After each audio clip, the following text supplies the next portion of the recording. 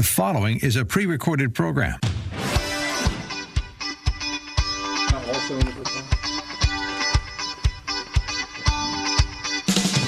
Live from beyond the Beltway, this is Bruce Dumont with our weekly analysis of national politics, featuring occasional injections of rumor and innuendo, all offered up by our panel of political insiders, pundits, power brokers, public servants, professors, and most importantly, plain-speaking Americans from coast to coast. Tonight featuring commentary by author Stuart Brotman from Knoxville, Tennessee, author of a new book called The First Amendment Lives On. Peter Hanna from Chicago-Kent College of Law and active in the ACLU. Joe Morris, former U.S. Justice Department official in the Reagan administration. And later on, we'll be joined by Terry Martin, who's a candidate for Congress and involved with the Illinois Channel here in the state of Illinois, also a former journalist who's now running for political office. And Justin Kaufman will join us. He is a reporter for Axios Chicago, also a former talk show host, I guess still a talk show host, and again, a great guest. That's the whole show. We're going to focus in the first hour on the First Amendment, because a new book has come out called The First Amendment Lives On. Stuart Brotman, who is a professor at the University of Tennessee, he joins us from Knoxville, Tennessee this evening, and we're also joined by Peter Hanna, who is a progressive, a frequent guest on this program from Chicago-Kent College of Law, and our good friend Joe Morris, a longtime conservative attorney and very active in Republican and conservative politics for many, many years, former official in the Reagan administration. Stuart Brotman, welcome to the program. I'd like to begin by asking, the First Amendment is obviously a huge subject, and before we get to the specifics of your book, what, under the title of the First Amendment, what is the biggest concern you have right now about the First Amendment? Well, probably that people don't understand it well enough. And we certainly talk a lot about great American values, but we don't really address the First Amendment as one of the great values of our country. We have American exceptionalism, and I would put the First Amendment very, very high on the list of attributes for the United States that makes America such an exceptional country. Peter Hanna, as you look at the First Amendment, are you worried about anything, or is everything okay? I wish I could say everything's okay, but I agree with what Stuart said. Certainly, there's a lack of understanding about what this is, what it does. But for me, one of the biggest concerns about the First Amendment, and frankly, many of the rights enumerated in the Bill of Rights, is the private enterprise's ability to, of course, my company or Twitter, these private companies, they don't have to follow the First Amendment. So if the government influences these private entities that host massive platforms to act in ways that are contrary to the First Amendment, it's not technically going to necessarily be a violation of the First Amendment, because it's just a private actor acting. I think that's going to be a bigger and bigger problem as time goes on. Joe Morris, welcome to you. And what concern, if any, do you have about the First Amendment at the moment? Well, I agree that there's room for great concern. I differ in the notion that people don't understand the First Amendment. I fear that people understand the First Amendment all too well and don't like it. That is to say, there's always a residuum of an attitude in the part of people that I'm all for free speech for me, but not for you. And the glory of the First Amendment, I agree that it is precisely a core element of what we call American exceptionalism. It's important part of what makes America America is that free speech protects things you disagree with. It protects people who are on the margins of the mainstream of opinion or outside the margins of the mainstream of opinion. And I agree with Peter entirely that the question of the interplay between government and business, where you have business, particularly in the forms of the social media and similar enterprises, handling so much traffic of speech and expression these days, it's so easy for government to manipulate that by threatening adverse action, however subtly, and so to influence businesses to shut it down. I think that's a serious danger. Stuart, do you agree with that? Well, I think we're talking about two different things. We're talking about the law of the First Amendment, and we're really not just talking about the First Amendment. We're talking about two of the elements. So the First Amendment really covers 5 freedoms, including the free exercise of religion and the ability for people to assemble and to petition their government. So within the First Amendment, there are two other freedoms, and my book and my concern here is really free speech and free press. And over the years, certainly in the past century, we have had a number of cases that have been decided in this area in terms of what the Constitution essentially supports for that. That's a legal matter. I think what Peter and Joe are talking about is more a cultural and a social matter, meeting the free speech and free press values that we as a society have, which may or may not be part of what the law has. So as Peter indicated, the First Amendment is really a prohibition for the government to essentially restrict free speech and free press. And when you talk about private enterprises, you're talking not about the legal aspect of the First Amendment, but talking about what we as a society would like to value in terms of free speech and free press. And sometimes those two issues get mixed up. Sometimes they should be mixed up, but also sometimes they should be separated. So it doesn't include what Twitter can say or not say. It doesn't include who owns Twitter or who doesn't own Twitter, in your opinion. That basically, it's not my opinion. It's really where the law is. It's the First Amendment, right? So I think it's quite clear. The Supreme Court has been quite clear in terms of drawing the lines of the First Amendment for purposes of our rule of law back to what the Founding Fathers were looking at, which was this notion of separating government power from the ability to restrict speech or press. Joe Morris. Again, I agree mostly with that. I suppose there are two crucial caveats I have. One is on the interplay between law and culture. I mean, I certainly agree that there's a distinction, and it's very important to parse the law carefully. But I agree with Abraham Lincoln that public sentiment is incredibly important, and it is impossible to have a meaningful First Amendment or constitutional system if public sentiment, public opinion, the political culture behind it doesn't really support it. I mean, you can look at the old Soviet Constitution, the Union of Soviet Socialist Republics. It had amazing guarantees of civil rights, and they were, of course, meaningless because the political culture rendered them meaningless. The legal guarantees meant nothing.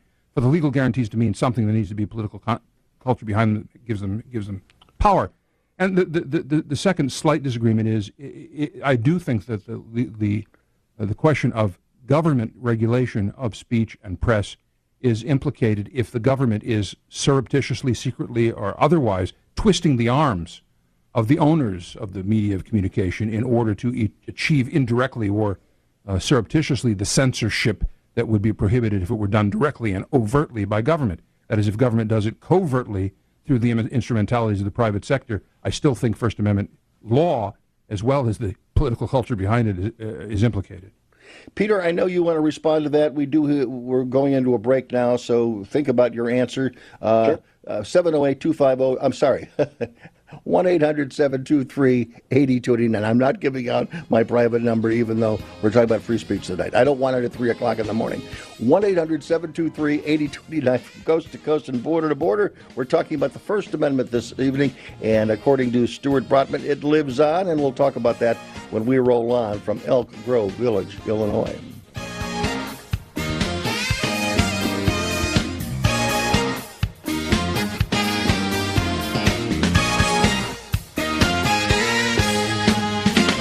One in 3 adults has prediabetes. 1 in 3. That means it could be you, your football buddy, your football buddy, or you, your best man, your worst man, you, your dog walker, your cat jogger. While 1 in 3 adults has prediabetes, with early diagnosis, prediabetes can be reversed. Take the risk test at doihaveprediabetes.org. That's doihaveprediabetes.org.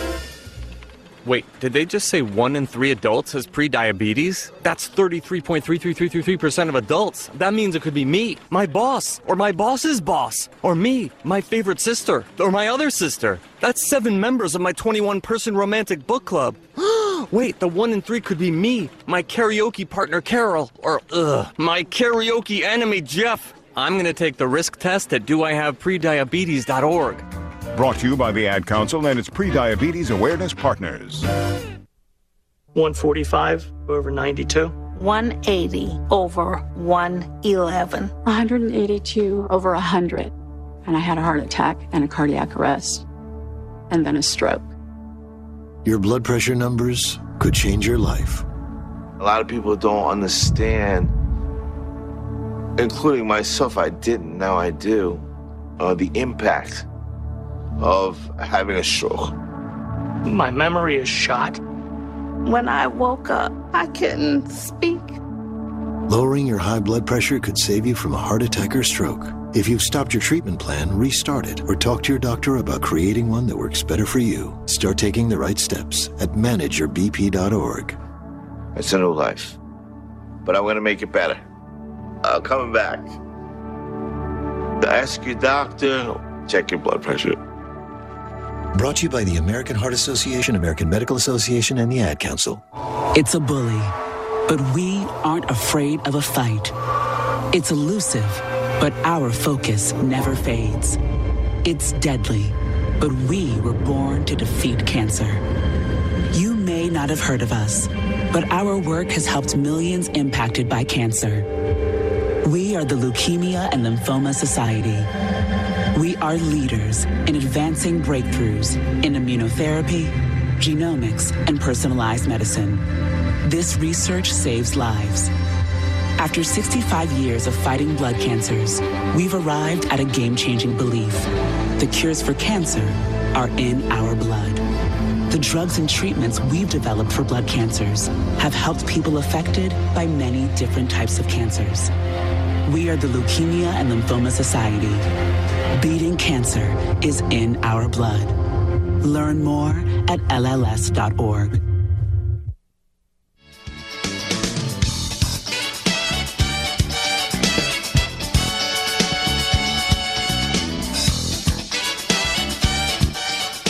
We continue on Beyond the Beltway, and Peter Hanna, you've had a few minutes to think about the answer to the last question, so go ahead. Yeah, and I mean, I think I agree with a lot of what Stuart said, and I agree with a lot of what Joe said. The real issue, I mean, the question of does the First Amendment apply to private entities? The answer, legally, no. The First Amendment, like many of the rights enumerated in the Bill of Rights, begins with Congress shall make no law. It applies to the government. But the public square of today is very different from the public square at the time of the founding fathers. I personally don't think this country should forever be bound to the will of slave-owning aristocrats of 200 plus years ago who could never have conceived of a Twitter or a Facebook. The modern public square, which we all got to learn during many lockdowns in the pandemic, is largely digital. And there is no government-run Twitter, right? There is no government-run Facebook. These are private entities. So when the entire sort of public square for the exchange of ideas and the articulation of thoughts and free expression sort of collapses around a totally different modality than, the park or the street, whatever, it does raise questions, right? Especially when you have Twitter, Facebook, et cetera, doing things at the behest of government.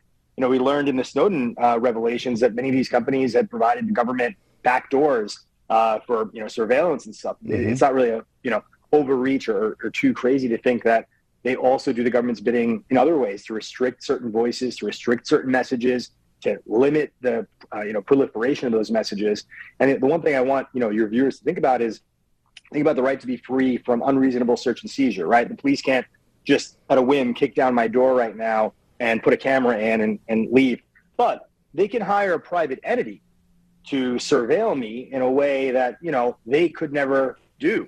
So there's a much bigger issue at play here, even bigger than the First Amendment, which is the government's ability to have effectively end runs around these rights that we have using private enterprises as intermediary. In the First Amendment realm, I think we've seen how social media can be tampered with. I mean, I think banning Donald Trump from Twitter, that's not a good thing. That's not a good thing for anybody, no matter how annoying you might find him or how distasteful you might find him.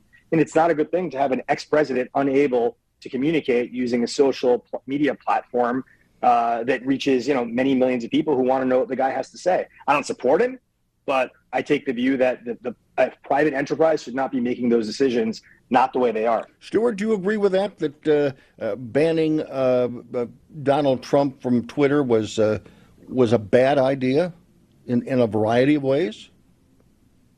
Yes and no. I think a lot of people overestimate Twitter's impact, or even how many people are on Twitter. But Twitter is not this massive medium at this point. Twitter is only about 20% of the country. And it's not, for example, when we had 3 television networks, which were about 90% of the country in terms of the television medium, which was obviously the most powerful medium that came into the home. Twitter is not even in the top 5 of social media today in terms of the people using it. So obviously a number of people, many people use it, but I don't think it's quite as dominant a medium when you actually look at the numbers behind it. Do you think that the role that they played in suppressing the New York Post's story on Hunter Biden and his laptop, what is your reaction to the way in which big media, both big media, digital media, and big media, regular media, reacted to a story created by reporters, reputable reporters, at one of the oldest newspapers in the United States, to completely squash and kill that story, to spike it so that nobody could read about it, or few people could read about it? Well, now we're back into the freedom of the press aspect. And one of the glories of freedom of the press is that you have investigative reporters at the New York Post and elsewhere who are looking at these stories, and obviously were able to get out these stories. They weren't able to get them out on Twitter, but they were able to get them out certainly on the New York Post and a variety of other websites. So these stories were not secret stories.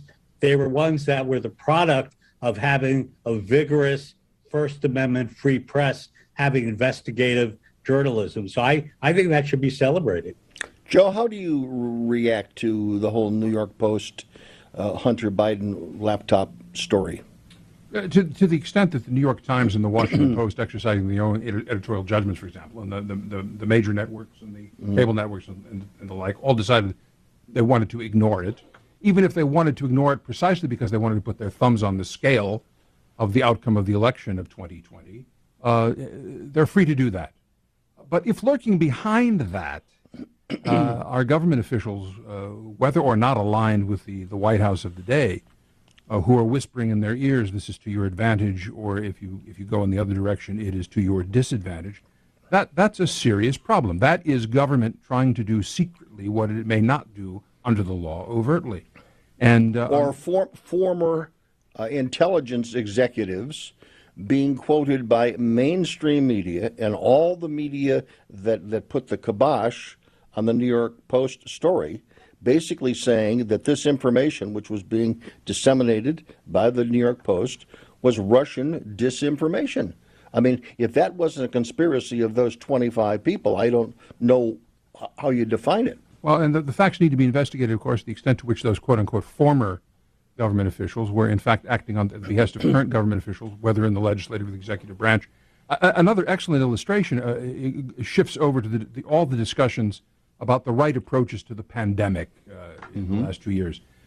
Take the illustration of the Great Barrington Declaration. The Great Barrington Declaration was a statement by some pretty mainstream, pretty authoritative and qualified medical and other scientists who were taking issue with the strictures and the strategies that were proposed by the National Institutes of Health and the Centers for Disease Control. And they were offering, kind of scientific critiques of those approaches and throwing up perfectly serious ways in which science ought to advance itself by testing, experimenting, and studying the data and determining what the data show. And they were, part of the nature of science, again propelled forward by the freedoms built into the American constitutional system, including the First Amendment that we're celebrating tonight, is based on discussion, argument, criticism, and so forth. Sorting out, teasing out what the data show, disagreeing about it, and letting the debate rage on. Well, we have evidence that Anthony Fauci and others in government actively worked from within government, trying to encourage people in the private media to suppress discussion of the Great Barrington Declaration and similar kinds of debate. Now, that, it seems to me, is a serious tinkering with the First Amendment. It is an attempt to undermine it by using the power of government to do indirectly through private media what government is not allowed to do directly, and that is censor or kill a debate.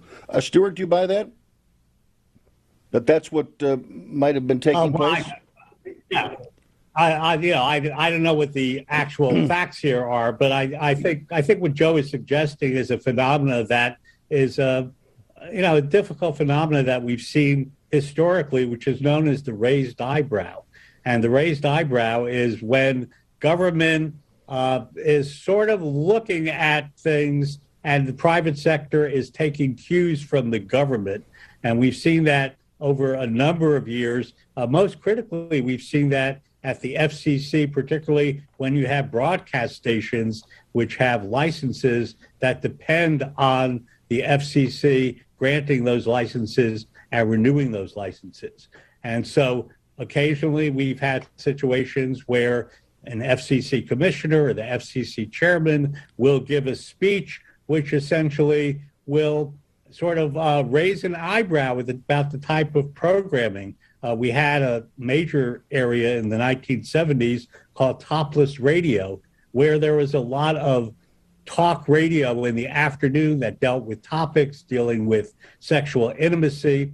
And that was something the FCC chairman did not like. And so he went out and gave a speech essentially saying, this is not something that the FCC really looks favorably on. And the licensee essentially pulled the programming, and that entire format went away in the United States for many years because of that one incident. So yes, I think there are examples where the government will raise the eyebrow, and we can see what the consequences of that. I want Peter to jump in, and then we're going to go back to Joe. Peter?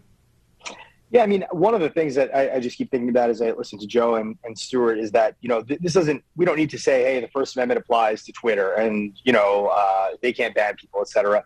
I think one of the biggest issues, well, two things. First, Comcast, Disney, AT&T, Paramount, Sony, and Fox, those 6 companies own approximately 90% of all American media. I think that problem speaks for itself, right? You have 6 companies controlling most of the media that Americans consume. I think that's a problem. I mean, I think it's why a man literally burned himself alive in front of the Supreme Court 2 days ago to protest climate change, and it's getting no coverage at all. That's the first thing. Then the second thing, to Stuart's point about Twitter specifically, and other people who think, well, I've never been on Twitter, I don't really care about Twitter, it's only 20%. There has to be a threshold at which it becomes a problem. What if it's 75% of Americans get their news from Twitter, or 50%? So I think anticipating those problems and anticipating the fact that more and more Americans are looking away from those 6 media companies that are, basically manufacturing consent nonstop and trying to find news and information from people they trust elsewhere. I think it raises some significant issues when Twitter can kill a story like the Hunter Biden laptop story, although I think it seems overblown. And frankly, the most notorious thing to me about Hunter Biden is he failed at being the son of a prominent man successfully. I mean, that's to me the biggest story, because all these guys were the sons of these prominent, powerful figures. I think everybody would agree with that. Everybody would agree with that, Peter. We do have to pause. When we come back, I know Stuart's got a comment, and we're also going to talk a little bit about Hugh Hefner, who is the idea behind Stuart's book. Don't go away.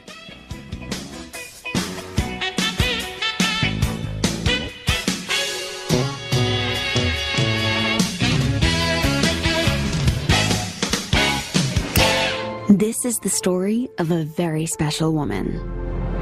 In a matter of seconds, she turned herself into a great mathematician or an entrepreneur. Her knowledge was limitless and still is. She could also make monsters disappear, especially those that lurked in the shadows under the bed. Once, this woman put back together a teenage girl's broken heart, which had been shattered in 1,000 pieces, just by giving her a bear hug. She masqueraded as a regular person at work, but as a superhero at home. Everyone knows her as Gabriella. I still call her Mom. Your hero needs you now, and AARP is here to help. Find the care guides you need to help, complete with tips and resources at aarp.org/caregiving. A public service announcement brought to you by AARP and the Ad Council. No word in the English language is less convincing than probably. Are you sure we should get matching tattoos on our first date? Sure. We'll probably stay together. Probably? It's been 23 minutes since I ate. I can probably swim. You should wait 30 minutes. Okay, now tell me what to do. Cannonball! Cramp! Oh, I have a cramp. I can probably hit the green from here. Probably. Can I get a mulligan? Ready to go? Hey, are you sure you're okay to drive? Yeah, I'm pretty sober. Yeah, I'm probably okay. Probably okay isn't okay, especially when it comes to drinking and driving. If you're drinking, call a cab, a car, or a friend. Buzzed driving is drunk driving. A message brought to you by NHTSA and the Ad Council. 1 in 3 adults has prediabetes. 1 in 3. That means it could be you, your football buddy, your football buddy, or you, your best man, your worst man, you, your dog walker, your cat jogger.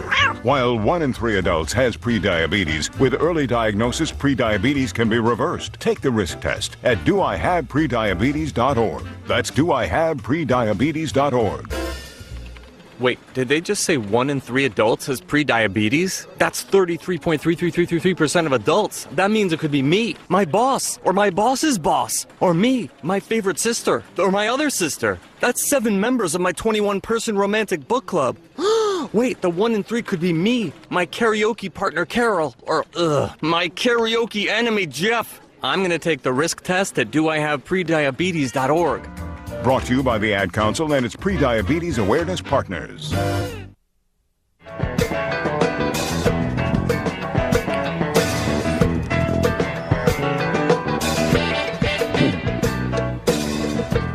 Bruce Dumont back. We continue with our guests, and we are going to begin with Stuart Brotman. Stuart, tell us a little bit about who you are, and we mentioned that you're a professor of media at University of Tennessee in Knoxville, where you join us this evening. But tell us a little bit more about your illustrious background. Well, I've served on a bipartisan basis in 4 presidential administrations. As Bruce knows, I was president and CEO of the Museum of Television and Radio, and I have been a private management consultant for many decades, advising companies of all sizes, not just media companies, but companies in telecommunications and information and sports as well, and companies that finance them. I'm a lawyer by training and have a graduate degree and undergraduate degrees in communications, and have been immersed in the First Amendment, particularly free speech and free press, for virtually all my adult life. Good. And I'm going to come back and talk about that and the book in just a second, after we let Peter Hanna wax philosophically about your illustrious career. Peter? Yeah, I'm also an attorney. I have a background in technology. I have an electrical engineering background, but I've been practicing for many years now, many more than I care to admit, with a focus on constitutional issues, civil liberties issues, policing, privacy, and cybersecurity. And Joe Morris. Well, I'm a lawyer in Chicago. I served, as you pointed out, in the Reagan administration in a couple areas where they're sort of relevant. I was the chief of staff and the general counsel at the U.S. Information Agency, which did communications on an international basis for our government. I was also an assistant attorney general at the Department of Justice under Attorney General Meese, with a fair amount of responsibility for law enforcement and international affairs as well. In my private practice, among other things, as you pointed out, the book that gives rise to our discussion tonight was stimulated by the legacy of Hugh Hefner, although I generally view myself as a critic of that dirty old pornographer. I actually represented him in the company in the course of my career in some corporate litigation matters. And I view myself as pretty close to being a First Amendment absolutist, having been corrected by 2 people who loom large in this book, I might say. I was on the other side of Skokie, the Skokie case, against the Nazis. As a very young lawyer, I represented the Anti-Defamation League of B'nai B'rith, an organization with which I have a lot of interaction and participation in my life. But I opposed David Goldberger, who was one of the honorees of the Hugh M. Hefner First Amendment Award described in the appendix to Professor Brotman's book.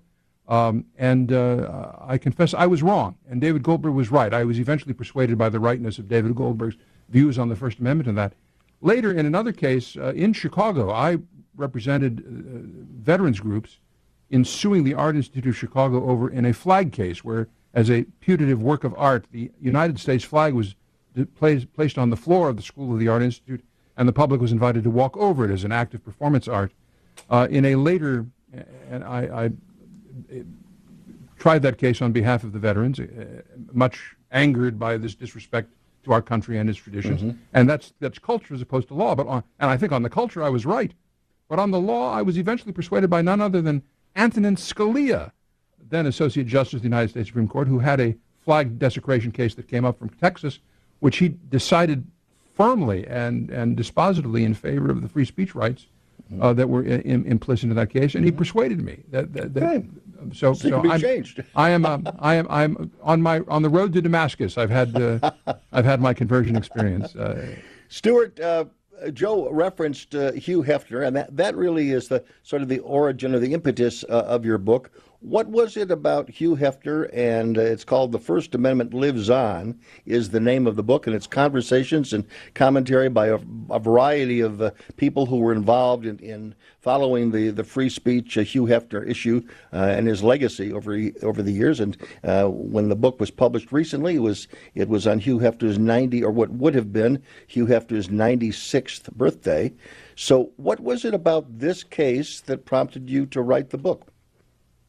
Well, if you see the subtitle, it says Conversations Commemorating Hugh M. Hefner's Legacy of Enduring Free Speech and Free Press Values. So the legacy are the Hugh M. Hefner First Amendment Awards, which are given out by the Hugh M. Hefner Foundation.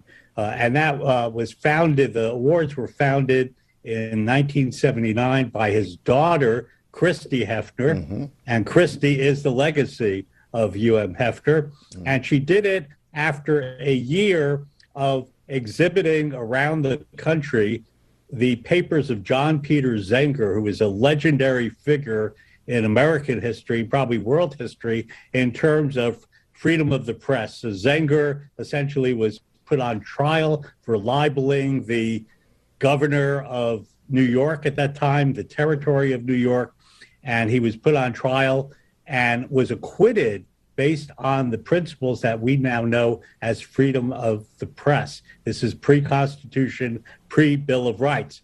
While the actual artifacts of his trial and his papers were available, at that point, the Playboy Foundation, which later became the Hugh M. Hefner Foundation, purchased those papers and then toured them around the country and started a national essay contest for high school students, what the First Amendment means to me. That went on for a year.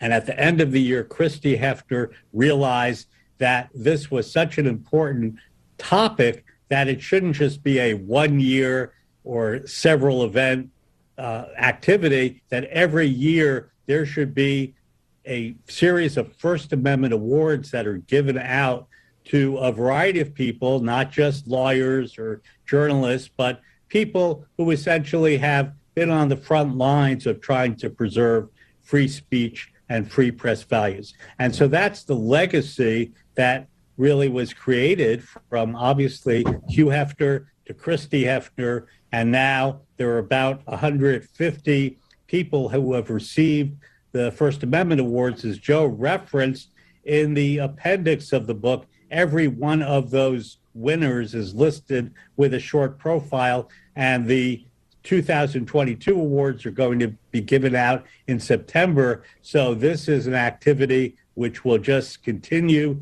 getting back to the First Amendment. Do you know who gets them this year? Has that been decided? The deadline is May 1st, and that will be announced, I believe, probably in the late summer. Stuart, have this year's judges been announced yet? I believe, yes. I believe this year's judges have been announced. Do you happen to know who they are? There's some pretty celebrated judges from year to year. There are. I know one of them is Allison Stanger, who is from Middlebury College, and you may know her, Joe or Peter.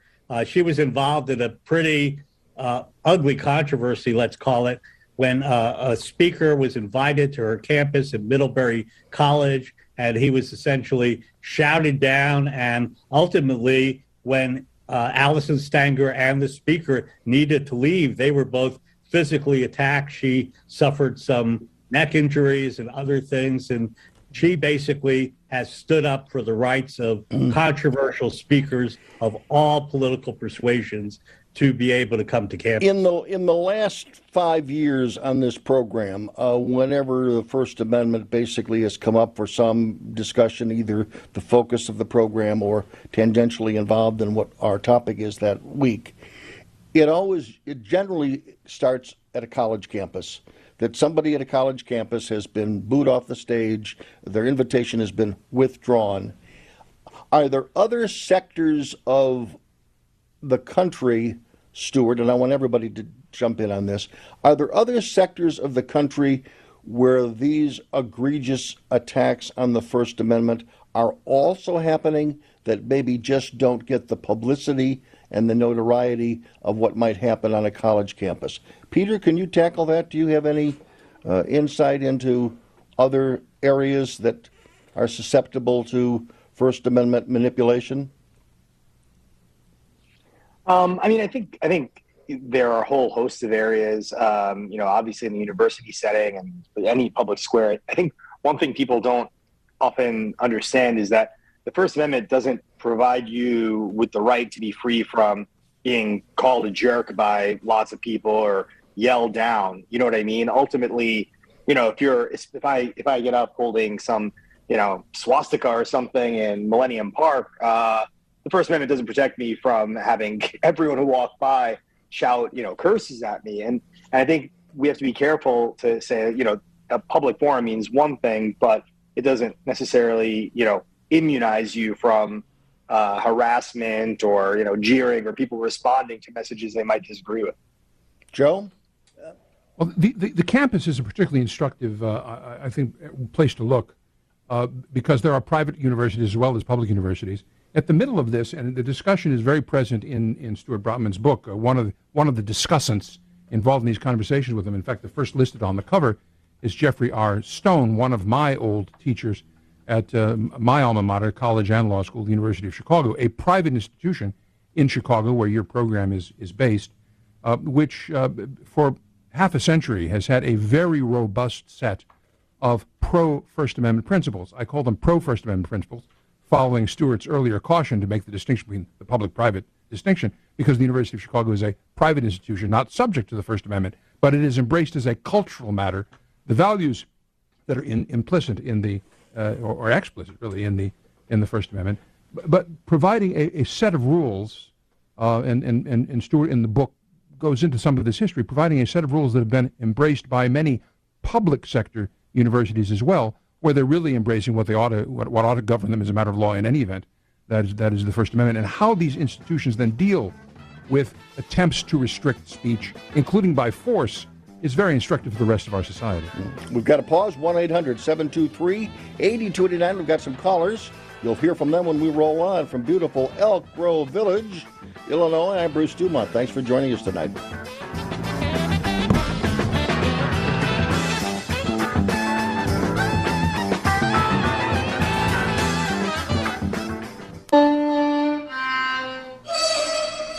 Let's be honest. The National Symphony may not be in his future, but he wanted to try violin. So you said yes because you love him. And if you love him that much, love him enough to make sure he's buckled up and in the back seat. Find out more about keeping your kids safe in your vehicle at nhtsa.gov/the-right-seat. Show him you love them. Keep them safe. Visit nhtsa.gov/the-right-seat. Brought to you by the National Highway Traffic Safety Administration and the Ad Council. What if the music stopped? If the familiar voices were silenced? If there were no breaking news updates? What if your companion and connection to your community came with a monthly fee? Don't worry, we're free local radio with you wherever you go, celebrating 100 years and looking forward to the next 100. We are broadcasters. Text radio to 52886 and let Congress know you depend on your local TV and radio stations. This message furnished by the National Association of Broadcasters. 145 over 92. 180 over 111. 182 over 100. And I had a heart attack and a cardiac arrest. And then a stroke. Your blood pressure numbers could change your life.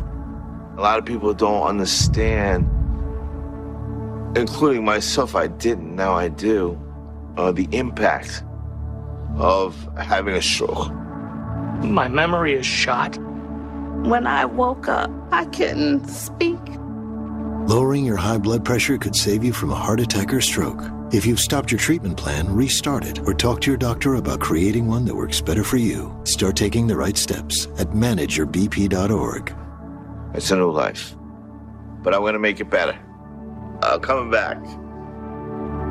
Ask your doctor, check your blood pressure. Brought to you by the American Heart Association, American Medical Association, and the Ad Council. It's a bully, but we aren't afraid of a fight. It's elusive, but our focus never fades.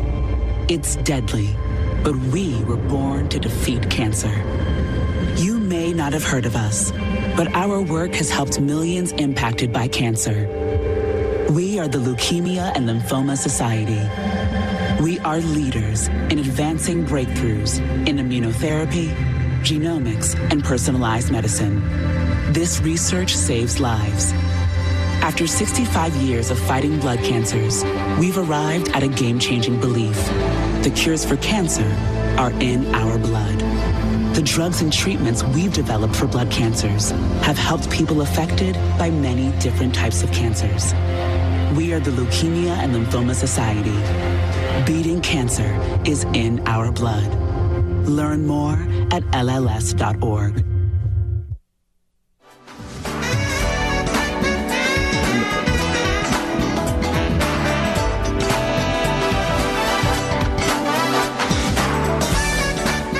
Bruce Dumont back, and thank you very much for joining us in hour number 2 this evening. Joe Morris will continue to stay with us, and we'll be joined by Terry Martin, and we'll be joined by Justin Kaufman, and we'll be talking more about what's happening in the world and challenges to the Disney Corporation, and a little more on the First Amendment, and a lot more on other issues as well. Let me mention also we have a flashback, which is a segment of our website. This is at beyondthebeltway.com. The flashback dips into the archives of this program and its predecessor programs, and we will present to you an entire discussion, and it may be from 10 years ago, 20 years ago, 30, 40 years ago, because we've got lots in the archives. And this week we're going to play for you. In fact, it'll be on the air. It's available right now at beyondthebeltway.com under Facebook, under Flashback, rather. And it is the discussion in the first show after the Senate confirmation of Justice Clarence Thomas.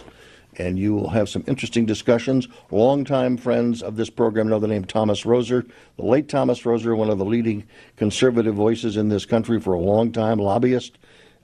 His voice is alive and well, and you'll hear that.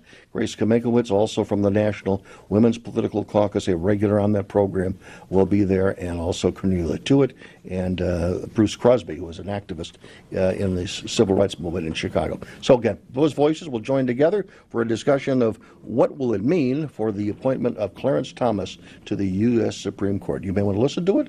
Maybe some interesting words of wisdom there. Speaking of words of wisdom, they usually come from the great Pacific Northwest. And Joy is listening to us in Spokane, Washington. Joy, go ahead. You're on the air. Okay. This is maybe more of a question, but I ended up being in kind of the middle of email and text messages between an ex-brother-in-law and then a woman I knew from business school who has a transgender son. And we ended up getting stuck on words, and they were important words, but they really had different meanings for the 2 points of view of these people, and transgender is just as an example. But my ex-brother-in-law was upset with the attacks on J.K. Rowling and such about the science. And so he started giving me very lengthy definitions of dimorphic. My friend who has a transgender son, she is concerned about that her son, who's an adult, won't get health care. She lives in Texas. And so that word to her means something very different. And we saw it with the Supreme Court nominee to defined woman. You see it also with CRT. The word's out there, and the right has a certain definition. The left has something very different. Right. And people do want to shut up each other, and they make judgments about it. Is there any way that words can be better defined? There's some way that there can be consensus on what people are talking about. I think technology has made this worse and worse of a problem over time, and memes and stuff. Before we run out of time, let's let Joe tackle that, and then Peter and Stuart. Okay, Joe? Well, I think the wonderful thing about a free society is that we can have all kinds of debates about what words mean, and words can have fluid meanings over time, except in one context, and the one context in which they need to be fairly frozen is the law. Here I hearken back to something Peter said earlier in the conversation, where he was fretting about those dead white slaveholders who wrote the Constitution of 1787, 1789. The really cool thing is we don't need to care about their characters or what they intended. What matters is the words they wrote. This is what the originalism movement in legal jurisprudence is about for this last half century. It is about understanding that the words have a public meaning at the time they're enacted, adopted in a constitution, enacted in a statute, adopted by parties in private law, a contract, a lease, a will, or something else. Those words have a fixed meaning, and we don't get to fudge them. The business of lawyers and courts is to dig in and figure out what they mean. But in the rest of society, we can have ought to have wide open debates, and that's precisely what the First Amendment is intended to protect. Peter, do you agree with that? Yeah, I agree with everything Joe said. I just want to point out I don't really fret too much about the founders. I just don't really care about their intent and what they had in mind. I'm not going to live to the year 3000, I don't think. But I can't imagine a society in the year 3000 speculating about what, Thomas Jefferson intended when he wrote XYZ or what this meant to the Federalist Papers. The world is changing very rapidly. So I don't fret about them. I just don't think we should be anchoring our interpretations of the law to their intent. Stuart, a question to you. Look into the crystal ball. Where will technology and the thirst for civil dialogue go next? Is there a happy ending to this story?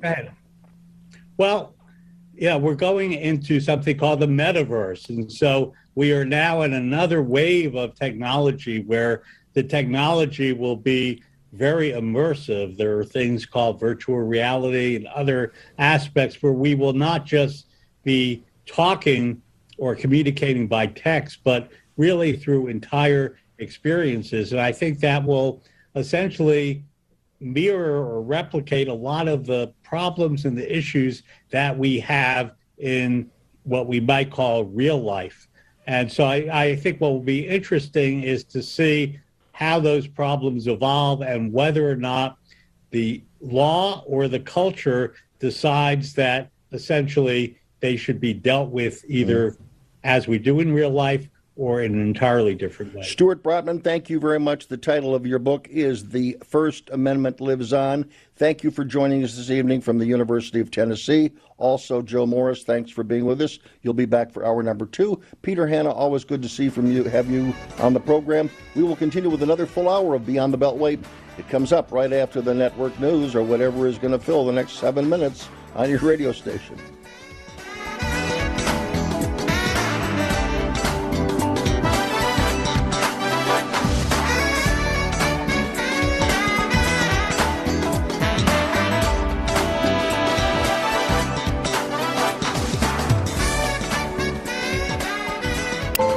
This is the story of a very special woman. In a matter of seconds, she turned herself into a great mathematician or an entrepreneur. Her knowledge was limitless and still is. She could also make monsters disappear, especially those that lurked in the shadows under the bed. Once, this woman put back together a teenage girl's broken heart, which had been shattered in 1,000 pieces, just by giving her a bear hug. She masqueraded as a regular person at work, but as a superhero at home. Everyone knows her as Gabriella. I still call her Mom. Your hero needs you now, and AARP is here to help. Find the care guides you need to help, complete with tips and resources at aarp.org/caregiving. A public service announcement brought to you by AARP and the Ad Council. 1 in 3 adults has prediabetes. 1 in 3. That means it could be you, your football buddy, your football buddy, or you, your best man, your worst man, you, your dog walker, your cat jogger. While 1 in 3 adults has prediabetes, with early diagnosis, prediabetes can be reversed. Take the risk test at doihaveprediabetes.org. That's doihaveprediabetes.org. Wait, did they just say 1 in 3 adults has prediabetes? That's 33.33333% of adults. That means it could be me, my boss, or my boss's boss, or me, my favorite sister, or my other sister. That's 7 members of my 21-person romantic book club. Wait, the 1 in 3 could be me, my karaoke partner Carol, or my karaoke enemy Jeff. I'm gonna take the risk test at doihaveprediabetes.org. Brought to you by the Ad Council and its Prediabetes Awareness Partners. 145 over 92. 180 over 111. 182 over 100. And I had a heart attack and a cardiac arrest. And then a stroke. Your blood pressure numbers could change your life. A lot of people don't understand, including myself. I didn't, now I do, the impact of having a stroke. My memory is shot. When I woke up, I couldn't speak. Lowering your high blood pressure could save you from a heart attack or stroke. If you've stopped your treatment plan, restart it or talk to your doctor about creating one that works better for you. Start taking the right steps at manageyourbp.org. It's a new life, but I'm going to make it better. Coming back. Ask your doctor, check your blood pressure. Brought to you by the American Heart Association, American Medical Association, and the Ad Council. The following is a pre-recorded program.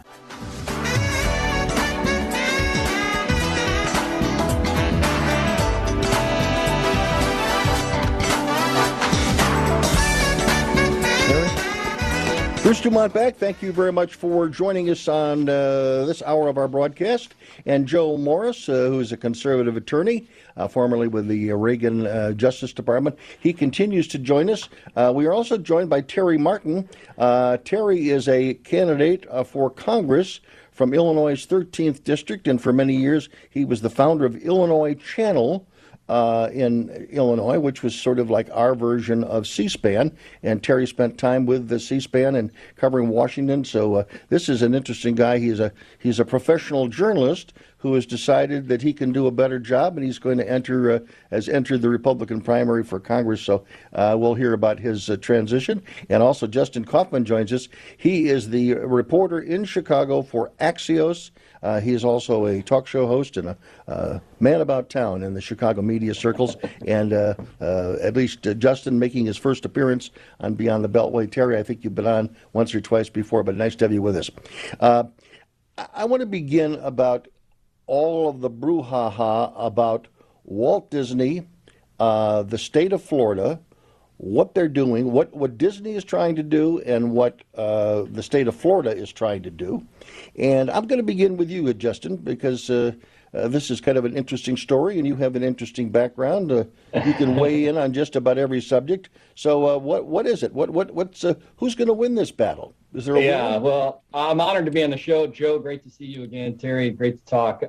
This is a story. You go to the Chicago guy first to talk about Florida politics. But it's interesting because I think a lot of the headlines have been about Disney being against the family, the bill that they've coined "Don't Say Gay" in Florida. Mm-hmm. But I think it has a lot more to do with the fact that in the opposition to Disney or to the governor and that bill, Disney said they were going to stop political campaign donations. Right. And once that happened, that's when Governor DeSantis, who got a lot of money from Disney, who's a major corporation in the state of Florida, that's when they said it's retaliation time. So I think a lot of people want to say it's about the bill and it's blowback on the bill, but I think it's about the response to the bill in which Disney said we're going to stop giving money to political candidates.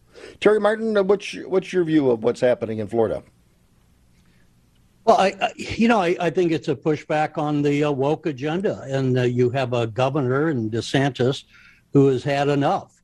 When they passed a bill and the woke Disney executives said we're going to, hop on board and be critical of what's going on, DeSantis had enough and said, why should we be giving you guys this special status to do what you're doing? When you're coming out being political, you're not operating this as a nonpartisan business entity. So, if you're going to get in the political realm, you're going to be faced with some of the political realities. Joe Morris, so what's your take on this? Is there somebody right and wrong here? Well, let me say, but like Justin, I'm delighted to be on the air with Justin Kaufman and with Terry Martin. I've been on both of their programs. They're great journalists. Yeah, they have their own programs, so. Right, they have their own programs, and they're great journalists. I'm thrilled to be on the air with them as your fellow guest, they're with them as fellow guests of you. There's so much to unpack here. I agree with Justin that there is a sense in which this is payback, not just for Disney going off the deep end in terms of embracing the woke agenda. Terry's right about that. But because of the games they play in internal Florida politics, people paying careful attention will notice that this legislation doesn't take effect immediately. It takes effect something on the order of a year and more from now. Now, part of that can be explained by the fact that lots of adjustments have to be made on the ground in order to take over the local governmental functions that Disney company's entities have been performing. Various local, county, and municipal governments and so on will need to step in and take over those activities. But the other side of the coin is it also gives a lot of room for this legislation to be repealed or modified if Disney comes to its senses, so to speak. Now, coming to its senses, I agree with Terry. This is a wonderful slap in the face of a business that overreaches its own interests in the political sphere. Milton Friedman once famously said that the primary duty of a corporation is to earn money for its shareholders, make a profit for its shareholders. Yeah. And when corporations get off the leash of working for their shareholders and the economic interests specifically of their shareholders and start trying to influence politics and culture in a specifically political way, and indeed with highly partisan overlays, they're inviting trouble, and it's time for shareholders and others to call them up short. When you have a corporation, again, this is generally perceived to be one of America's most popular companies. Its characters are beloved. One that parents and grandparents like me trust not to be woke. Oh, absolutely. Trust to convey a certain kind of neutrality and innocence to the children we entrust to them. And given Walt Disney's political background, he would be turning over in his grave with what his current executives are doing. But Terry, a question to you is, in this particular case, as I understand the reading on it, is that there were employees of Disney who are either gay or gay-friendly, and they were concerned that their executives were being too silent when this political movement was being, unleashed, they view, on themselves. Does a corporation have any responsibility? Obviously, the principal responsibility is to the shareholders, but do they have any responsibility to the employees and protecting their rights, either real rights or perceived rights?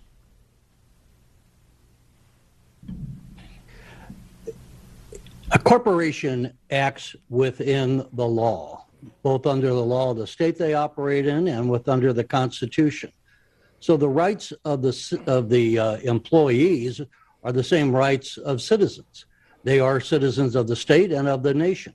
And so therefore, the corporation does not by itself have to be enforcing the rights of its employees. Those rights are assured under our court system, under our constitutional rights.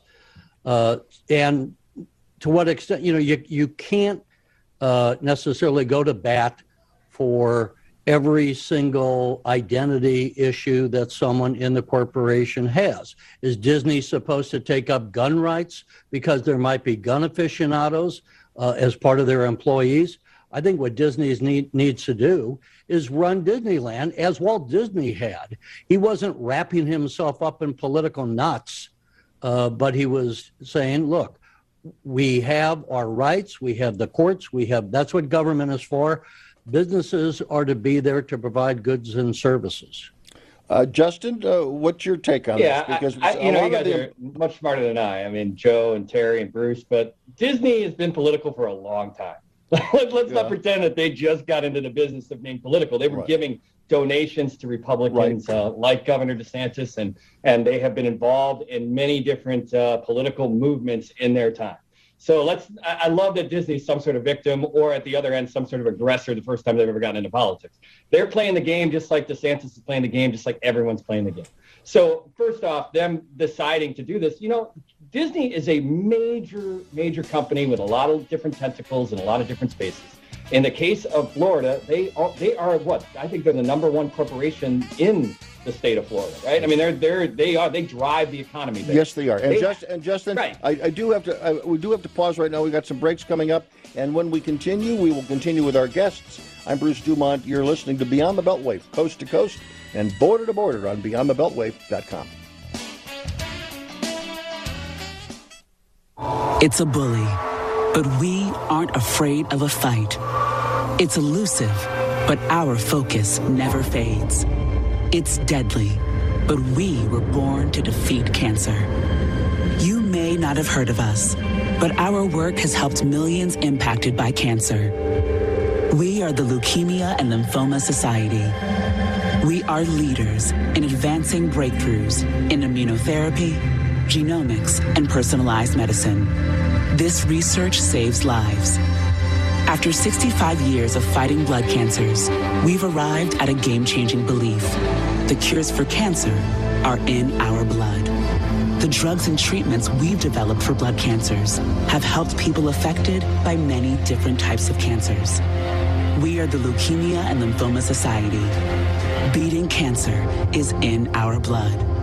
Learn more at LLS.org. This is the story of a very special woman. In a matter of seconds, she turned herself into a great mathematician or an entrepreneur. Her knowledge was limitless and still is. She could also make monsters disappear, especially those that lurked in the shadows under the bed. Once, this woman put back together a teenage girl's broken heart, which had been shattered in 1,000 pieces, just by giving her a bear hug. She masqueraded as a regular person at work, but as a superhero at home. Everyone knows her as Gabriella. I still call her Mom. Your hero needs you now, and AARP is here to help.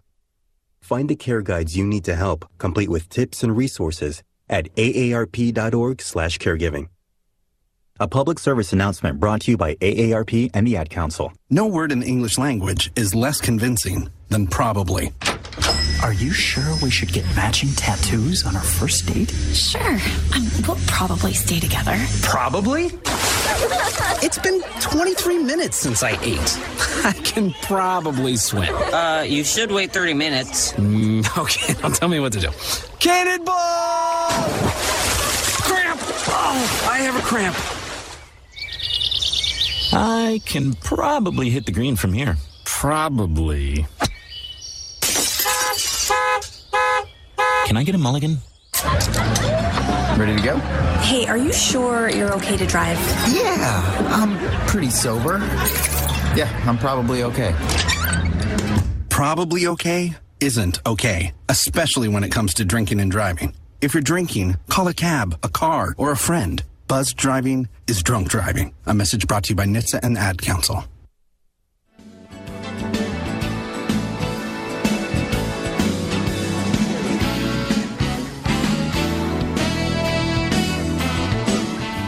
Bruce Dumont back. We continue with our discussion. And Justin, you were making a point, but I want to kind of expand on it at the moment.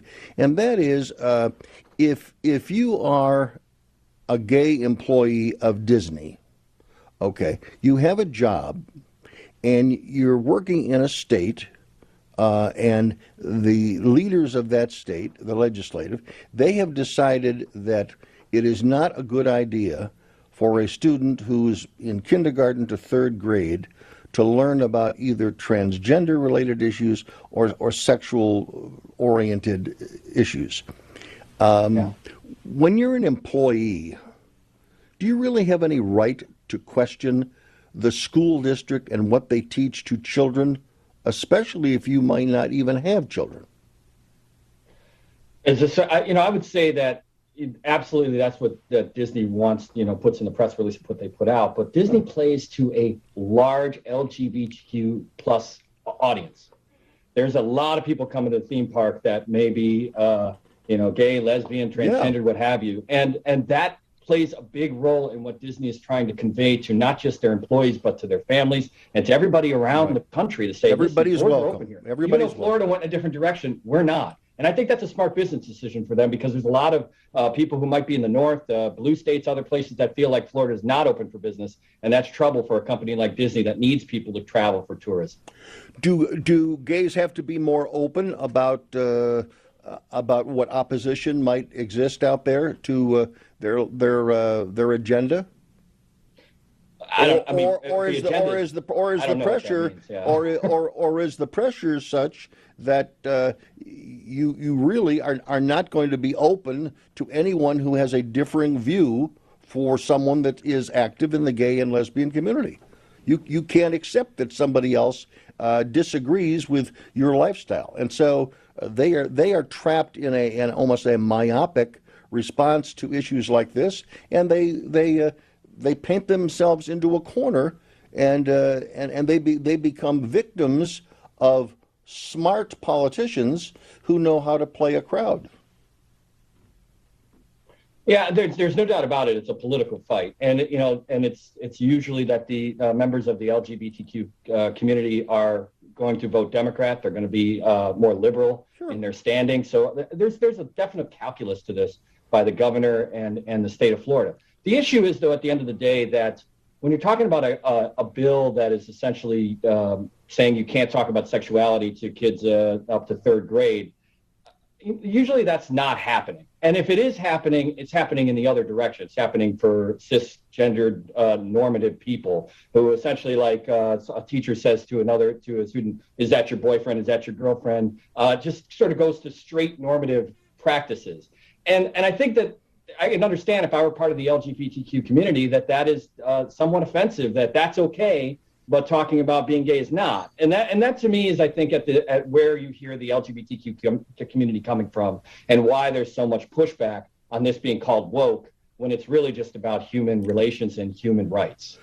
Terry, would you weigh in on that same question as to how each side is playing this issue to their strengths and to their political benefit? With all due respect to Justin, I don't think this is, as he just said. First of all, Illinois just passed a bill recently to teach sexual ed from kindergarten on up at different stages.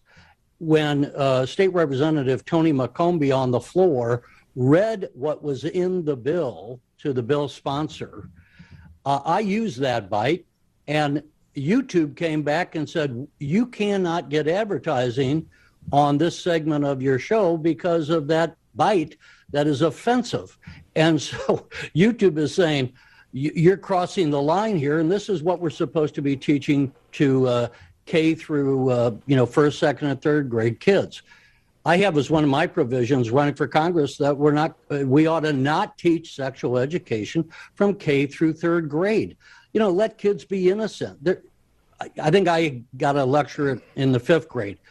We've done this for years. Now, relative to Disney and all that, we don't have a gay Mickey Mouse and we don't have a lesbian Minnie Mouse. That's not the brand of Disney. And what the parents are saying is, come on. I mean, we grew up with Disney, Mary Poppins and all the rest. It was wholesome fare. This is not the place for a pool of politics, especially in the realm of sexuality, when we want to bring our children to a theme park on vacation where they can just be kids and enjoy that. There might be places, or there are places, what I'm saying is not anti-gay in any way at all. What I am saying is there's a time and a place for conversations. Disneyland's theme park should not be one of those places for the parents or for, I would argue, is good business. And recently when they had, I think it was Cinderella in a parade down there, waving a rainbow flag, from what I saw in press reports, the parents just said, forget this, and left. And we saw how many people had ditched Disney streaming as a response. So, this is neither good politics nor good business. Joe Morris. On the cultural side of the ledger, sexuality has gotten to the point of being oppressive, both heteronormative sexuality. It's everywhere in commerce and in culture, and so is homosexual sexuality. And homosexual sexuality, for various reasons in our culture, is being pushed, and it's being pushed on people. Attention is being demanded at younger and younger ages and so forth, and people are rebelling. Pushed by homosexual activists who are seeking the approbation of society at large and want that approbation to begin with the knowledge and attitudes of younger and younger children. And who's backing that thought, in your view? Who is the muscle behind this attitude from the gay and lesbian community? Corporations, media. Who's leading? Does media lead the corporate involvement? Twitter involvement. I mean, how does this all happen? Well, I'm sure that there are some for some players in the game, there is political or economic advantage, to be sure. But lying behind it, I think are activists with direct personal normative sexual interests in having validation of an orientation, and that's a whole other debate. But what Disney offers to so many people in a cultural sense is a universal safe space, someplace you can go without worrying about sexuality and not being thrown in your face, and where challenges to the innocence of childhood are not thrown in your face. You can find some escape from that.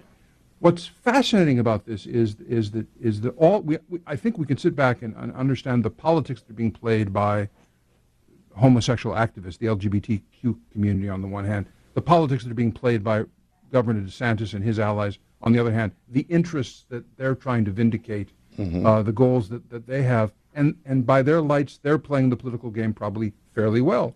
The people who've completely screwed it up is Disney. Disney ends up from this making no friends, making enemies everywhere. The chief executive of Disney started out trying to say, we're going to sit this one out. He said that in a very clumsy way, and got pushback from some segments of his stakeholders, employees and others.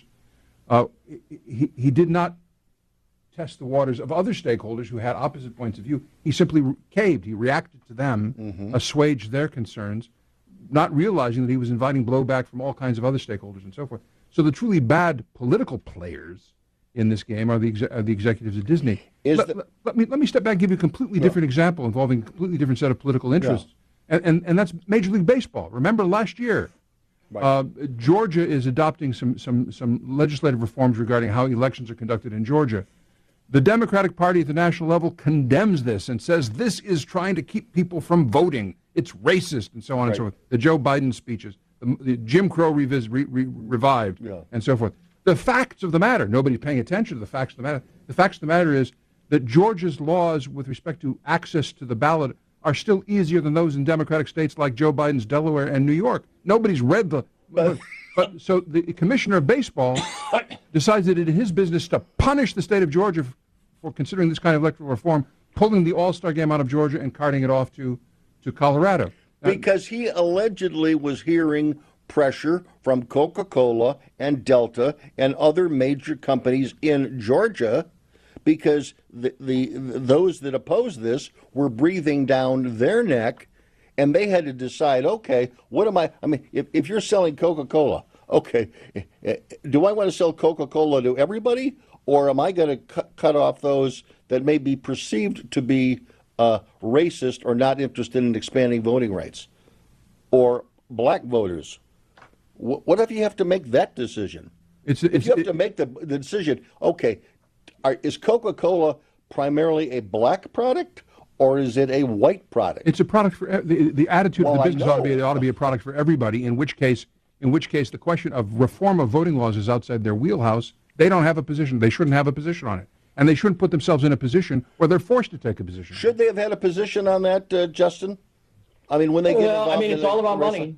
And if Coca-Cola is coming in saying, "Listen, we've looked at the data, and we're going to lose customers based on how the state is handling their election rights, and we don't want to be involved in that," and we don't want to give sponsorship to someone who is involved in that. If I'm a shareholder, I say, show me those data. I don't believe it. There is a monster amount of money being made by Disney in the LGBTQ community. Yes. It is a safe space for the gay and lesbian communities, transgenders communities in America and the world. And so losing that because they don't take a stand on something that that community feels is offensive. You can see why Disney they stood up, because they don't want to lose that money. There also used to be gay days, right? Specific days just for gays. Anyway, but that's not can't do that anymore. I'm Bruce Dumont, back shortly from Beyond the Beltway. Thanks for joining us tonight. 1-800-723-8289. 1 in 3 adults has prediabetes. 1 in 3. That means it could be you, your football buddy, your football buddy, or you, your best man, your worst man, you, your dog walker, your cat jogger. While 1 in 3 adults has prediabetes, with early diagnosis, prediabetes can be reversed. Take the risk test at doihaveprediabetes.org. That's doihaveprediabetes.org. Wait, did they just say 1 in 3 adults has prediabetes? That's 33.33333% of adults. That means it could be me, my boss, or my boss's boss, or me, my favorite sister, or my other sister. That's 7 members of my 21-person romantic book club. Wait, the 1 in 3 could be me, my karaoke partner Carol, or my karaoke enemy Jeff. I'm going to take the risk test at doihaveprediabetes.org. Brought to you by the Ad Council and its Prediabetes Awareness Partners. 145 over 92. 180 over 111. 182 over 100. And I had a heart attack and a cardiac arrest. And then a stroke. Your blood pressure numbers could change your life. A lot of people don't understand, including myself. I didn't, now I do, the impact of having a stroke. My memory is shot. When I woke up, I couldn't speak. Lowering your high blood pressure could save you from a heart attack or stroke. If you've stopped your treatment plan, restart it or talk to your doctor about creating one that works better for you. Start taking the right steps at manageyourbp.org. It's a new life, but I'm going to make it better. Coming back. Ask your doctor, check your blood pressure. Brought to you by the American Heart Association, American Medical Association, and the Ad Council. It's a bully, but we aren't afraid of a fight. It's elusive, but our focus never fades. It's deadly, but we were born to defeat cancer. You may not have heard of us, but our work has helped millions impacted by cancer. We are the Leukemia and Lymphoma Society. We are leaders in advancing breakthroughs in immunotherapy, genomics, and personalized medicine. This research saves lives. After 65 years of fighting blood cancers, we've arrived at a game-changing belief. The cures for cancer are in our blood. The drugs and treatments we've developed for blood cancers have helped people affected by many different types of cancers. We are the Leukemia and Lymphoma Society. Beating cancer is in our blood. Learn more at LLS.org.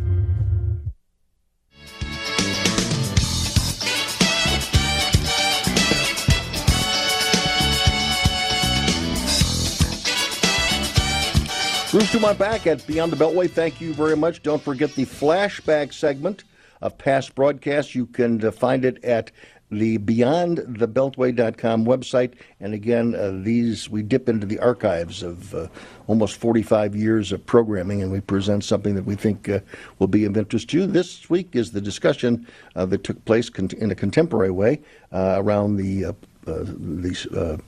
confirmation of Clarence Thomas to the United States Supreme Court. Let's take a moment now and let each of our guests take a moment to describe themselves. And Terry, we're going to begin with you. Give us a little biographical thing about what you've done in the past, and then briefly about your candidacy for the Republican nomination in the 13th District of Illinois. Well, thanks, Bruce. I went to Mizzou and had a dual major in broadcasting and poli-sci, but I was sidetracked when my father died when I was in college, and I ended up, long story short, running a printing business for a decade. Now, I later got back into journalism, working both at C-SPAN covering Congress and local television news here in Central Illinois before starting the Illinois Channel about 20 years ago, the Illinois Channel being more or less like the C-SPAN of Illinois. I always thought that my having run a business and employed people and had to meet a payroll and make sales and deal with the issues in manufacturing made me a much better journalist, because I kind of went kicking and screaming along the way, becoming financially literate. And one of the criticisms I would have of our journalism schools, among others, is that as well as in our grade schools, we never teach how the economy works. And yet I could say, from having covered government for the better part of 30 years, about 90% of what government does is deal with financial issues. It's the old guns or butter kind of debate. We can talk about things like gun rights or gay marriage and the rest. These get a lot of attention, but they're not really the preponderance of what government is about. And for a lot of citizens, unfortunately, when we start talking about economic issues, it just flies over their head and they really can't follow whether we should have a tax cut or not. They don't know the difference between monetary policy and fiscal policy. Some Both of those right now are very much at play in our national debate. Let me ask you this question. Terry, let me on stop the issues of having an open border, you got 100,000 people dying of fentanyl poisoning over the last 18 months, and just some of the other crazy things without going into each of them. I just found it, I just couldn't sit on the sidelines anymore as a nonpartisan when the country was going down the hill. All right, let's fade Terry down, because Terry doesn't have headsets, so he filibustered a little bit. Okay, sorry. That's okay. Quick question, could be a short answer to this. Some of your critics have said continuing to run Illinois Channel and having access to the media while you're still a candidate is unfair. Give me the short version to that question, that challenge. The way I'm handling it is I'm not putting myself on the air since I'm a candidate. I'm not doing the interviews I normally would do. I'm going to put my opinions and all on a separate channel. That's my campaign YouTube channel. So I'm covering events. I'm going to cover on Monday night gubernatorial debate, but I'm behind the camera. If I have a press conference from the governor or the president, and they're just having their press conference, I'm just covering it just like CNN. Okay, good point. Justin Kaufman, to my knowledge, you are not running for anything at the moment. But speaking of keeping your track of what's going on, you are a well-known radio personality in the Chicagoland area. But recently you've been hired as a reporter for Axios to cover what transpires in Chicago. So for those who want a little bit more about your background, take a moment and do it. Sure. I'd hosted talk shows in Chicago for a number of years, including at WGN. where I was on at night. I revived for a little bit of time the Extension 720, the Milt Rosenberg show that was such a highlight here in Chicago for years. Moved on from WGN and ended up, I just did a podcast on Mike Madigan for the Better Government Association, and ended up with Axios, which is a great outfit out of D.C., and they're making it very clear they want to invest in local journalism. And so myself and Monica Eng, who's another long-time trusted Chicago journalist, write a email newsletter every morning and cover Chicago the way we want to cover it. And those, it comes out every morning. Justin, to those who listen to this program, who know there are numerous new media operations in this country, Axios is one of them. A lot of them feel that all of the new crop are all left of center, and you're not going to find an objective or a conservative perspective. What do you say about those who level that against Axios? Well, I think it's on both sides. I mean, as someone who works out of Chicago, we don't have to handle that as much as covering local news and things of that nature. But yeah, if you're in channels on the right, they'll say it's too liberal. If you're in liberal channels, they'll say it's too conservative, and that's always a good marking of a good journalistic outfit that has a sort of complainers on both sides of the aisle. Joe Morris, give us the Cliff Notes version of your background. Oh, in the first hour, as a practicing lawyer who takes his practice very seriously, I was burnishing my First Amendment credentials. Let me say that as a lawyer, I do spend a lot of time representing and advising people in the media. That is, reporters, journalists, editors, publishers, broadcasters, and so forth. That's an important part of what I do. Okay. But I probably here should burnish my political credentials. I have been a candidate for public office. I was the nominee of my party, the Republican Party, president of the Cook County Board way back in 1994. Got 500,000 votes. It's a big joke. I lost the election. But it's a big job. But I didn't mean it was a big joke. I meant to say it's a big job. You're forgiven. It is a big. It is a big job, and I think it was a campaign that still has reverberations in terms of issues that I was raising. Joe, wasn't it your case against Rahm Emanuel about residency in Illinois? Yeah. Or in Chicago? Well, my case was not against Rahm Emanuel.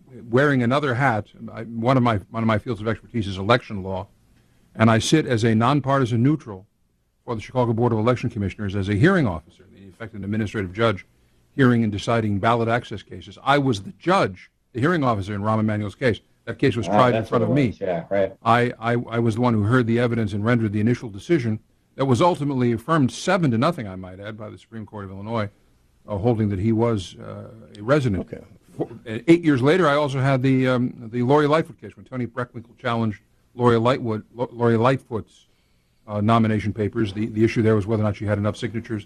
Fairly garden variety case. She had enough signatures. I held that she should get on the ballot. So forth. Okay.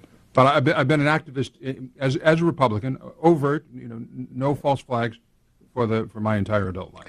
I believe that Fritz has he sent me a signal. That was the longest segment ever in reintroducing our guests, I believe. I think we set a world indoor record before that. Let's go to David. He's a regular listener out there in San Francisco. Go ahead. You're on the air, David. Oh, thanks, Bruce. A few minutes ago, I think it was Terry that was talking about the education that was economic education that was being limited.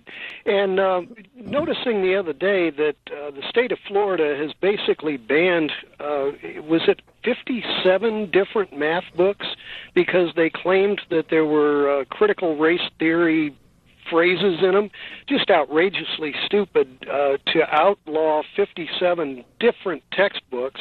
But that means that the whole state of Florida is going to be basically without economics or math textbooks for the next number of school years.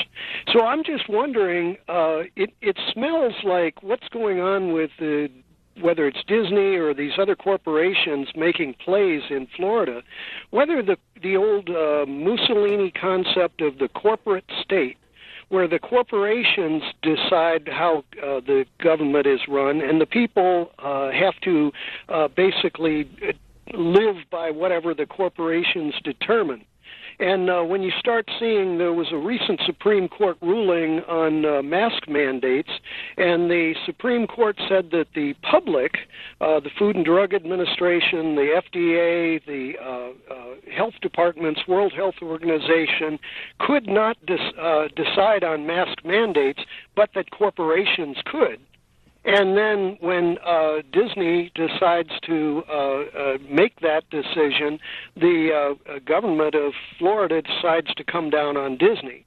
So it's as if the corporate state can't even decide which lie to live by. And so I'm just wondering if your guests have any knowledge of this sort of internecine warfare, or whether there's Terry. Let's ask Terry if he's ever heard of it. Terry, any response to David from San Francisco? Well, I wouldn't phrase it quite the way that David said. I don't know about the textbooks. I think the thing is, we should just have math books and leave the politics out of them. That said, one of the articles, let's go to Twitter, which is in the news, obviously, with Elon Musk and all of that going on, as we know. And so the issue is, well, they're a private corporation. They can do what they want. The issue, as I see it, is not necessarily carte blanche. About 60 years ago, we had some black college students doing sit-ins in Nashville at a lunch counter, and that was a private business. And they said, we're not going to serve blacks. Should we have said, well, okay, they can decide who they're going to serve? No, because that violates the constitutional rights of those citizens. I think Twitter is in violation along those lines. You can be a private business, but you can't just operate in any old way. You can't have open discrimination against, in this case, conservatives. And just keep them off and say the president can go on, but others can't. Former president of the United States. We do have Are to they pause. really conservatives? 1 second. We've got to say farewell to you because we have breaks coming up. In fact, I think there's one coming up right now. Jill, why don't you tell the class what you did this weekend? Well, my dad and I went in search of some magical minnows and found a zillion of them in the stream from our lookout rock. Then my sister and I escaped from an evil slug king and went back to my super twig fort for safety. Then we told stories till it got dark, and the Big Dipper led us all the way home. Whoa. Where were you, Jill? We went to the forest. It's not that far away. Ask your parents to take you and your friends to the forest this week. It's closer than you think. Check out discovertheforest.org. Brought to you by the U.S. Forest Service and the Ad Council. Song again. Here's that song again. For the 100th time today. Here's that song again. It's gonna be stuck in your head all day. Here's that song again. It will make you cray, cray. You love your kids enough to watch that TV show a bajillion times. Love them enough to make sure they're in the right car seat for their age and size. Show them you love them. Keep them safe. Visit nhtsa.gov/the right seat. Brought to you by the National Highway Traffic Safety Administration and the Ad Council. This is the story of a very special woman. In a matter of seconds, she turned herself into a great mathematician or an entrepreneur. Her knowledge was limitless and still is. She could also make monsters disappear, especially those that lurked in the shadows under the bed. Once, this woman put back together a teenage girl's broken heart, which had been shattered in 1,000 pieces, just by giving her a bear hug. She masqueraded as a regular person at work, but as a superhero at home. Everyone knows her as Gabriella. I still call her Mom. Your hero needs you now, and AARP is here to help. Find the care guides you need to help, complete with tips and resources at aarp.org/caregiving. A public service announcement brought to you by AARP and the Ad Council. 1 in 3 adults has prediabetes. 1 in 3. That means it could be you, your football buddy, your football buddy, or you, your best man, your worst man, you, your dog walker, your cat jogger. While 1 in 3 adults has prediabetes, with early diagnosis, prediabetes can be reversed. Take the risk test at doihaveprediabetes.org. That's doihaveprediabetes.org. Wait, did they just say 1 in 3 adults has prediabetes? That's 33.33333% of adults. That means it could be me, my boss, or my boss's boss, or me, my favorite sister, or my other sister. That's 7 members of my 21-person romantic book club.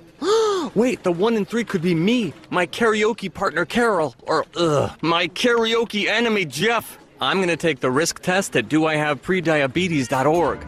Brought to you by the Ad Council and its Prediabetes Awareness Partners.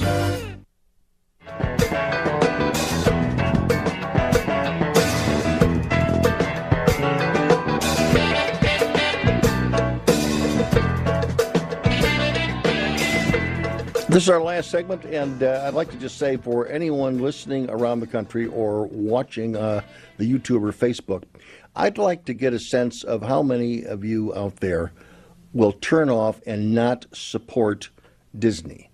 You won't go to Disney World anymore because you're really ticked off at the Disney Corporation. Just drop me a line. Again, go to the website, beyondthebeltway.com, and weigh in on that, and I'd like to know how you feel. Because Chris, that also includes Marvel and Star Wars, because Disney owns those those huge corporations. Well, but yes, that's right, and they own a network, and that's not a good idea to pick a fight with someone that owns the newspaper or the ink. But at least with Disney, there'll be a coverage of that. They will try to be fair in that discussion. But again, to me, this looks like an issue, Terry, that is going to be used by a lot of Republican governors all over the United States because they see the issue of parental rights as a hot button issue, as one that it paid dividends in Virginia, and it may be paying dividends in Florida, and other states and other governors are picking up on this cultural issue, which also basically, maybe for the first time ever, takes the education issue and makes it a viable weapon to be used by Republicans, even though they've been trying to do it for 30 years.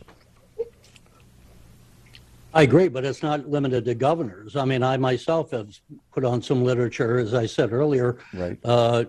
No sex education at the early ages. And one of my fellow Republicans running in the race said that we ought to have a parental bill of rights. These are going to be echoed around the country. So, yeah, it's very much going to be, and we saw it, as you say, with Glenn Youngkin winning the governorship in Virginia. This is serious fallout from the pandemic and the human experiences during the pandemic. Right. Kids were home, stuck at home, and were attending school via Zoom or similar platforms on their computers. Mom and dad are sitting in the back of the room or around the corner or down the hall, and they're listening and seeing what kind of instruction they're getting from their schools, and parents by the millions were horrified, not just because of these cultural hot points, these flashpoints, although certainly because of that. I mean, they saw stuff that horrified them. But I think parents woke up to the fact that there was very serious question about the quality of instruction. Kids were not getting the kinds of education that parents hoped or thought that they were. And so that's awakened a sleeping giant. Joe, what if parents just don't have the understanding, they don't have the desire to teach their children about the birds and the bees? Should there be some other entity, and I would argue public education, should there be some other entity that takes it on as part of their mission to explain this to children that don't have parents that should do that? Justin, your reaction to that? I've got a 14-year-old son. I mean, at a certain point, there is sex education classes at Chicago Public Schools. It's where he goes, and they're not classes that are about indoctrinating anything or talking about what your gender identity or your sexual identity is. It's a lot of bare bones conversations about STDs, about safe sex, about pregnancies, about the things that are important for young minds to understand when it comes to things that are a little bit taboo. Justin, if you're not seeing the gender identity elements of that curriculum, you're not looking hard enough, because they're there. I've seen them. I mean, they're in the curriculum. It's fascinating to me that in this discussion so far tonight, what does that mean to you, Joe? What does that mean? Explain. I don't understand what that means. To say gender identity stuff is in the curriculum at CPS. What it means is to say to children of very tender years, the fact that you are a biological boy, I mean, you put this in words that little kids can understand. The fact that you're a biological boy or girl does not mean that you have to be a biological boy or girl all your life. You can pick your own identity. You can decide your orientation or your. Where is that found in the curriculum right now? What course would have that language that you just? That's the shocking thing. Those kind of discussions are seen across courses, not just in courses. And so I guess what I would ask, Joe, focus on sexuality. And I wonder, and I hate to I don't want to be like Bruce to be a talk show host, but that's the fundamental problem, is that you believe that the public education should not be telling kids that they could be. No. I'm saying there are much broader problems with education. It's Bruce who keeps bringing us back to sex. I'm saying that parents were awakened to the poor quality of education across the board. I find it fascinating that when we come to the question of sex, and Bruce asked the question, when you have parents who are not capable of discussing sex with their children, that's sad, because that is a core parental duty. It seems to me, a core parental function is talking about sex. But let's acknowledge that we're all together here. Not every parent or group of parents are responsible parents. They may not teach their children about anything. They may not teach them to brush their teeth every day, to wipe themselves when they go to the bathroom. I mean, there are really bad parents. And we see the results of bad parenting every night in Chicago when we learn about all the shootings. This is absolutely true. And if you're the CEO of McDonald's and you point that out, somebody wants your head on a platter, right? Which is a mistake. And the next step, of course, is to demand public licensing and regulation of parenting and so forth. This is an incredible slippery slope. Look where our society is. However, we used to have institutions that backstopped parents and dealt precisely with kinds of questions that were too difficult for some parents to deal with. Churches, synagogues, mosques. They haven't surfaced in our conversation up to now. For some reason, in the modern age, we insist.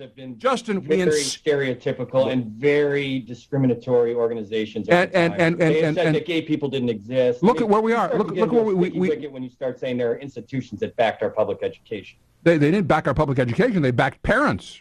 Parents and religious institutions ought to be more important than public schooling. One at a time. Justin, go to you, and then I want to go to Terry. The core issue is that as I think for where we are in 2022, and it's different than we were, as Terry pointed out, in the 60s and civil rights union. At a certain point, we are becoming a society that is tolerable of other people and the way they live their lives, and who they are, and everyone should be at the table. And we can't have conversations that and why is that not reflected in religious institutions too? Why not in religious institutions too? On that note, that's religious bigotry. On that moment, we are out of time. Joe Morris, thank you very much. Our conservative guest this evening, Terry Martin, candidate in the Republican Illinois 13th District, and that primary is coming up on the 28th of June. And Justin Kaufman joins us. He is the Axios reporter in Chicago. 145 over 92. 180 over 111. 182 over 100. And I had a heart attack and a cardiac arrest. And then a stroke. Your blood pressure numbers could change your life. A lot of people don't understand, including myself. I didn't, now I do, the impact of having a stroke. My memory is shot. When I woke up, I couldn't speak. Lowering your high blood pressure could save you from a heart attack or stroke. If you've stopped your treatment plan, restart it or talk to your doctor about creating one that works better for you. Start taking the right steps at manageyourbp.org. It's a new life, but I'm going to make it better. Coming back. Ask your doctor, check your blood pressure. Brought to you by the American Heart Association, American Medical Association, and the Ad Council. This is the story of a very special woman.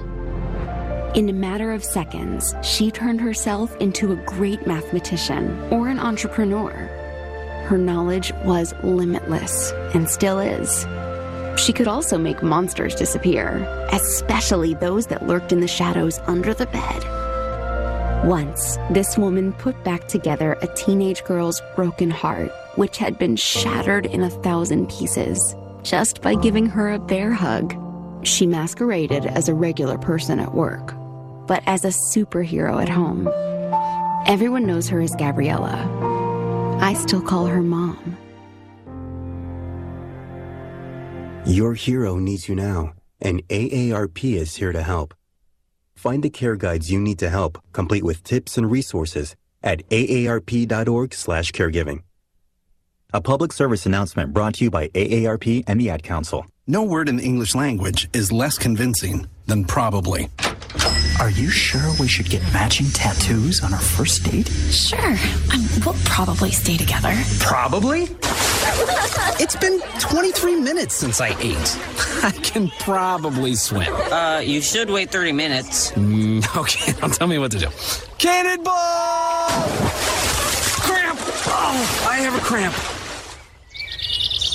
I can probably hit the green from here. Probably. Can I get a mulligan? Ready to go? Hey, are you sure you're okay to drive? Yeah, I'm pretty sober. Yeah, I'm probably okay. Probably okay isn't okay, especially when it comes to drinking and driving. If you're drinking, call a cab, a car, or a friend. Buzzed driving is drunk driving. A message brought to you by NHTSA and the Ad Council.